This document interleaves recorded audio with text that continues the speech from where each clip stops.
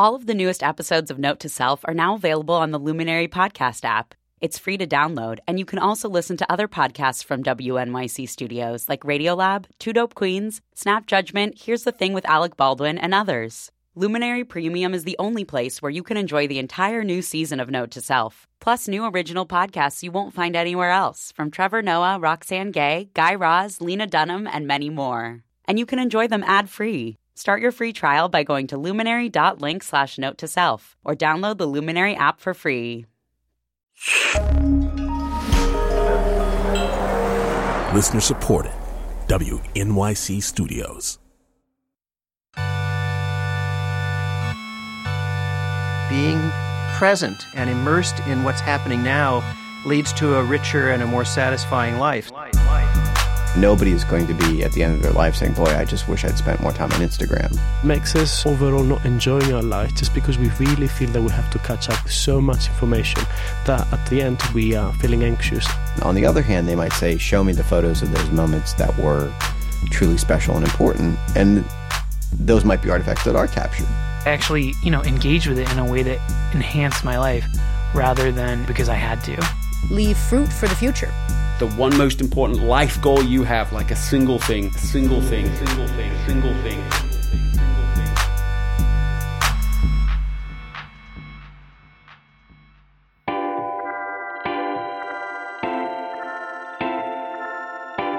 you believe it?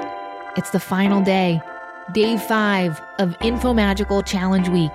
It's Note to Self. I'm Manoush Samarodi.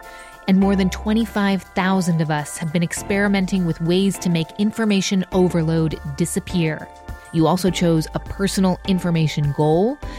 Maybe you went for be more up-to-date on the news, or be more knowledgeable about a specific topic. Instead of stuffing anything and everything into your brain this week, you tried to be more discerning, to stay on task. Infomagical actually has helped me realize how much I use technology as a way to distract myself from things going on in my life. So much of my multitasking is physically ingrained in my body. I think I'm going to have to write the word single tasking on my hand, on my forehead. But being aware of it did make it easier to recognize and try to combat. This is just a little taste of some of the stuff you've been telling us. You'll hear many more participant stories next week on The Results Show. But now, it's time for the last challenge.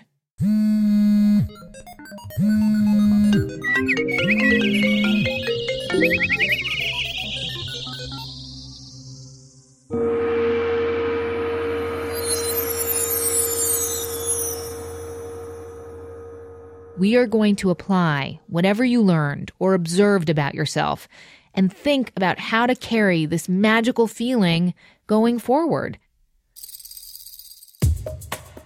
How to use the idea of choosing an information priority, a goal, to create a magical life. Yeah, we're thinking big and long term, but let's start with that one word, priority. The word priority came into the English language in the 1400s, and it was singular. The very first or prior thing. And sensibly, for the next 500 years, it stayed singular, which is quite extraordinary to me to think that for 500 years, nobody ever used the word priorities.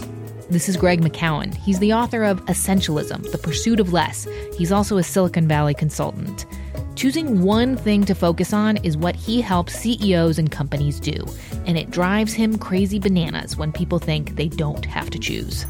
I was just listening to NPR, and they were interviewing a new mayor who said, well, people keep asking me what my top 3 priorities are and what my top 5 priorities are. Well, let me tell you, I have 24 priorities, and not one of them is more important or less important than any other. I was driving along listening to this, and I just felt like shouting out, no! This is, it was like watching a bad movie a second time in slow motion. Because we've seen the results of this before. If you try and do a bit of everything, then you're going to end up making a millimeter progress in a million directions. And on the presumption I have that the city he's responsible for has real challenges, it also needs leadership that can come in and make hard trade-offs and decide, look, there's lots of really important things to do, but among all of those, here are the one or two things we think will make the biggest difference. We're going to invest our resources there. Greg thinks that each of us need to do exactly this too. Choose where to invest our brain's resources, our life's one or two priorities, the essentials.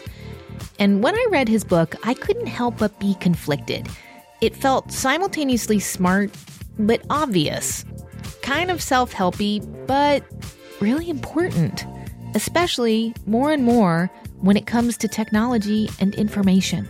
I think that we should choose more carefully about what we decide to consume. And I think that letting the internet decide for us is where kind of our problem is. And so in a way, I feel like digital literacy, the discussion needs to turn from knowing what a reputable source is and knowing when something is real. And the literacy needs to be more about doing what essentialism does, is checking in with yourself and deciding whether it fits your longer term purpose and goal.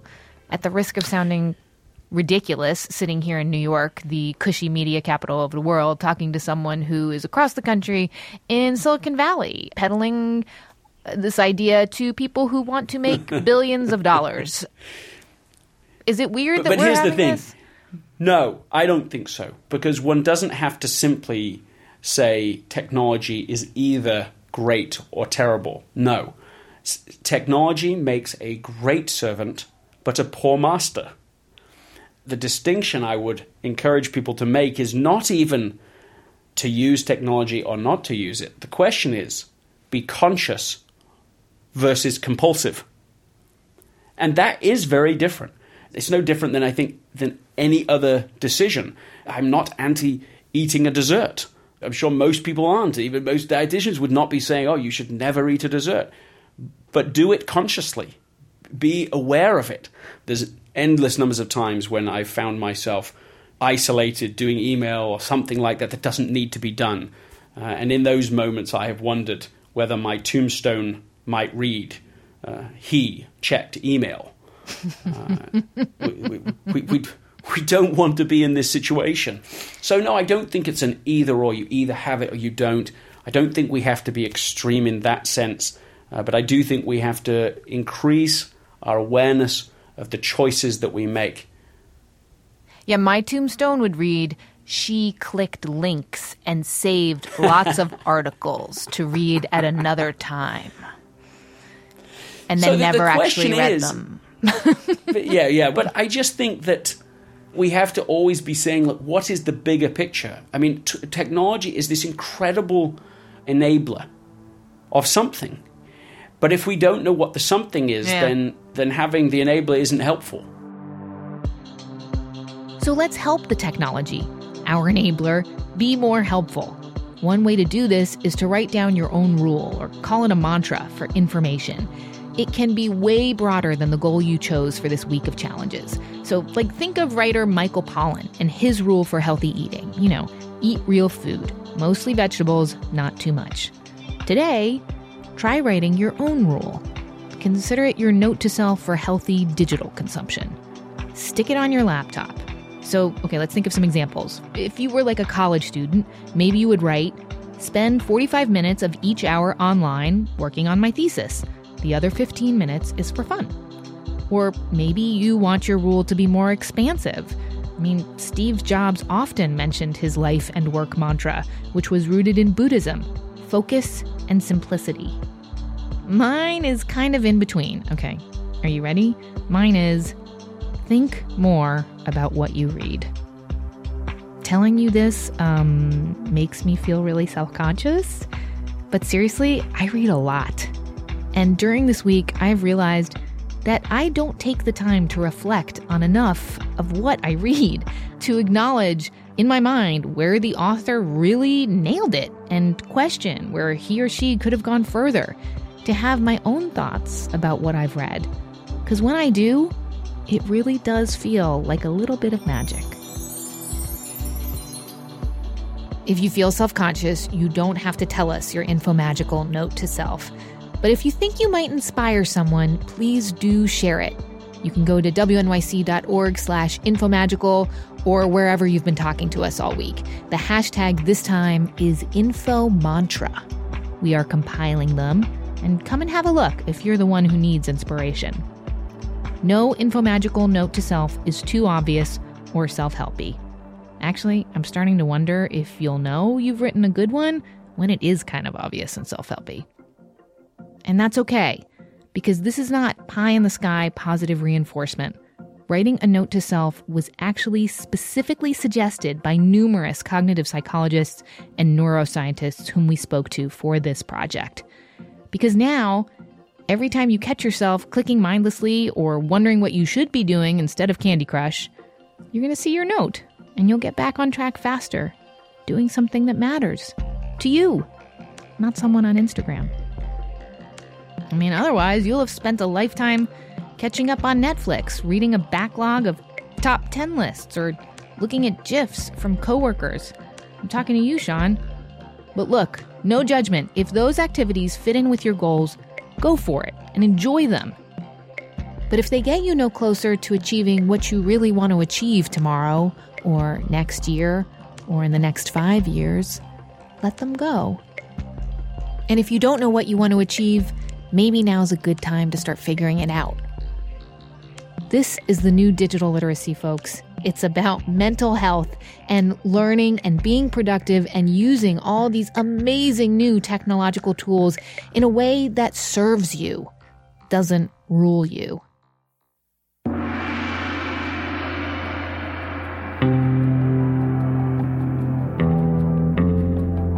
Thanks so much for being here, for doing this week with us. Make it a strong finish.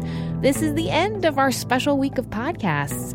But if you want to do Infomagical Week again, or you just found out about it, due to popular demand, we are going to start up again on Monday. And every Monday after that, for as long as we need to keep doing this. But you have to sign up, okay? So go to wnyc.org/Infomagical. Maybe you know someone who you think should have done Infomagical. Send the link to them. Meanwhile, our regularly scheduled podcast is back on Wednesday. We will be looking at the Infomagical data and stories that we've collected from you and bringing them to researchers and scientists to see what longer-term ideas we can take away from this first Infomagical week. So here's my big ask to you. Subscribe to Note to Self. While you're there, please rate us, leave a comment. This is how we grow. It allows us to create weird and fun projects and important projects like Infomagical. It also means a lot to us. Speaking of us, the team, I want to salute our wonderful sound engineer, Joe Plord. The P stands for patient. Producer Ariana Tobin is amazeballs. There's really not much more to say than that. Executive producer Jen Poyant is a boss bitch. Paula Schumann is VP of my life. Special thanks to Amy Eason, who many of you had contact with over this past week, Miranda Katz for her social support, and Hannes Brown for some of the original music he wrote for us this week. Japanese flute, anyone?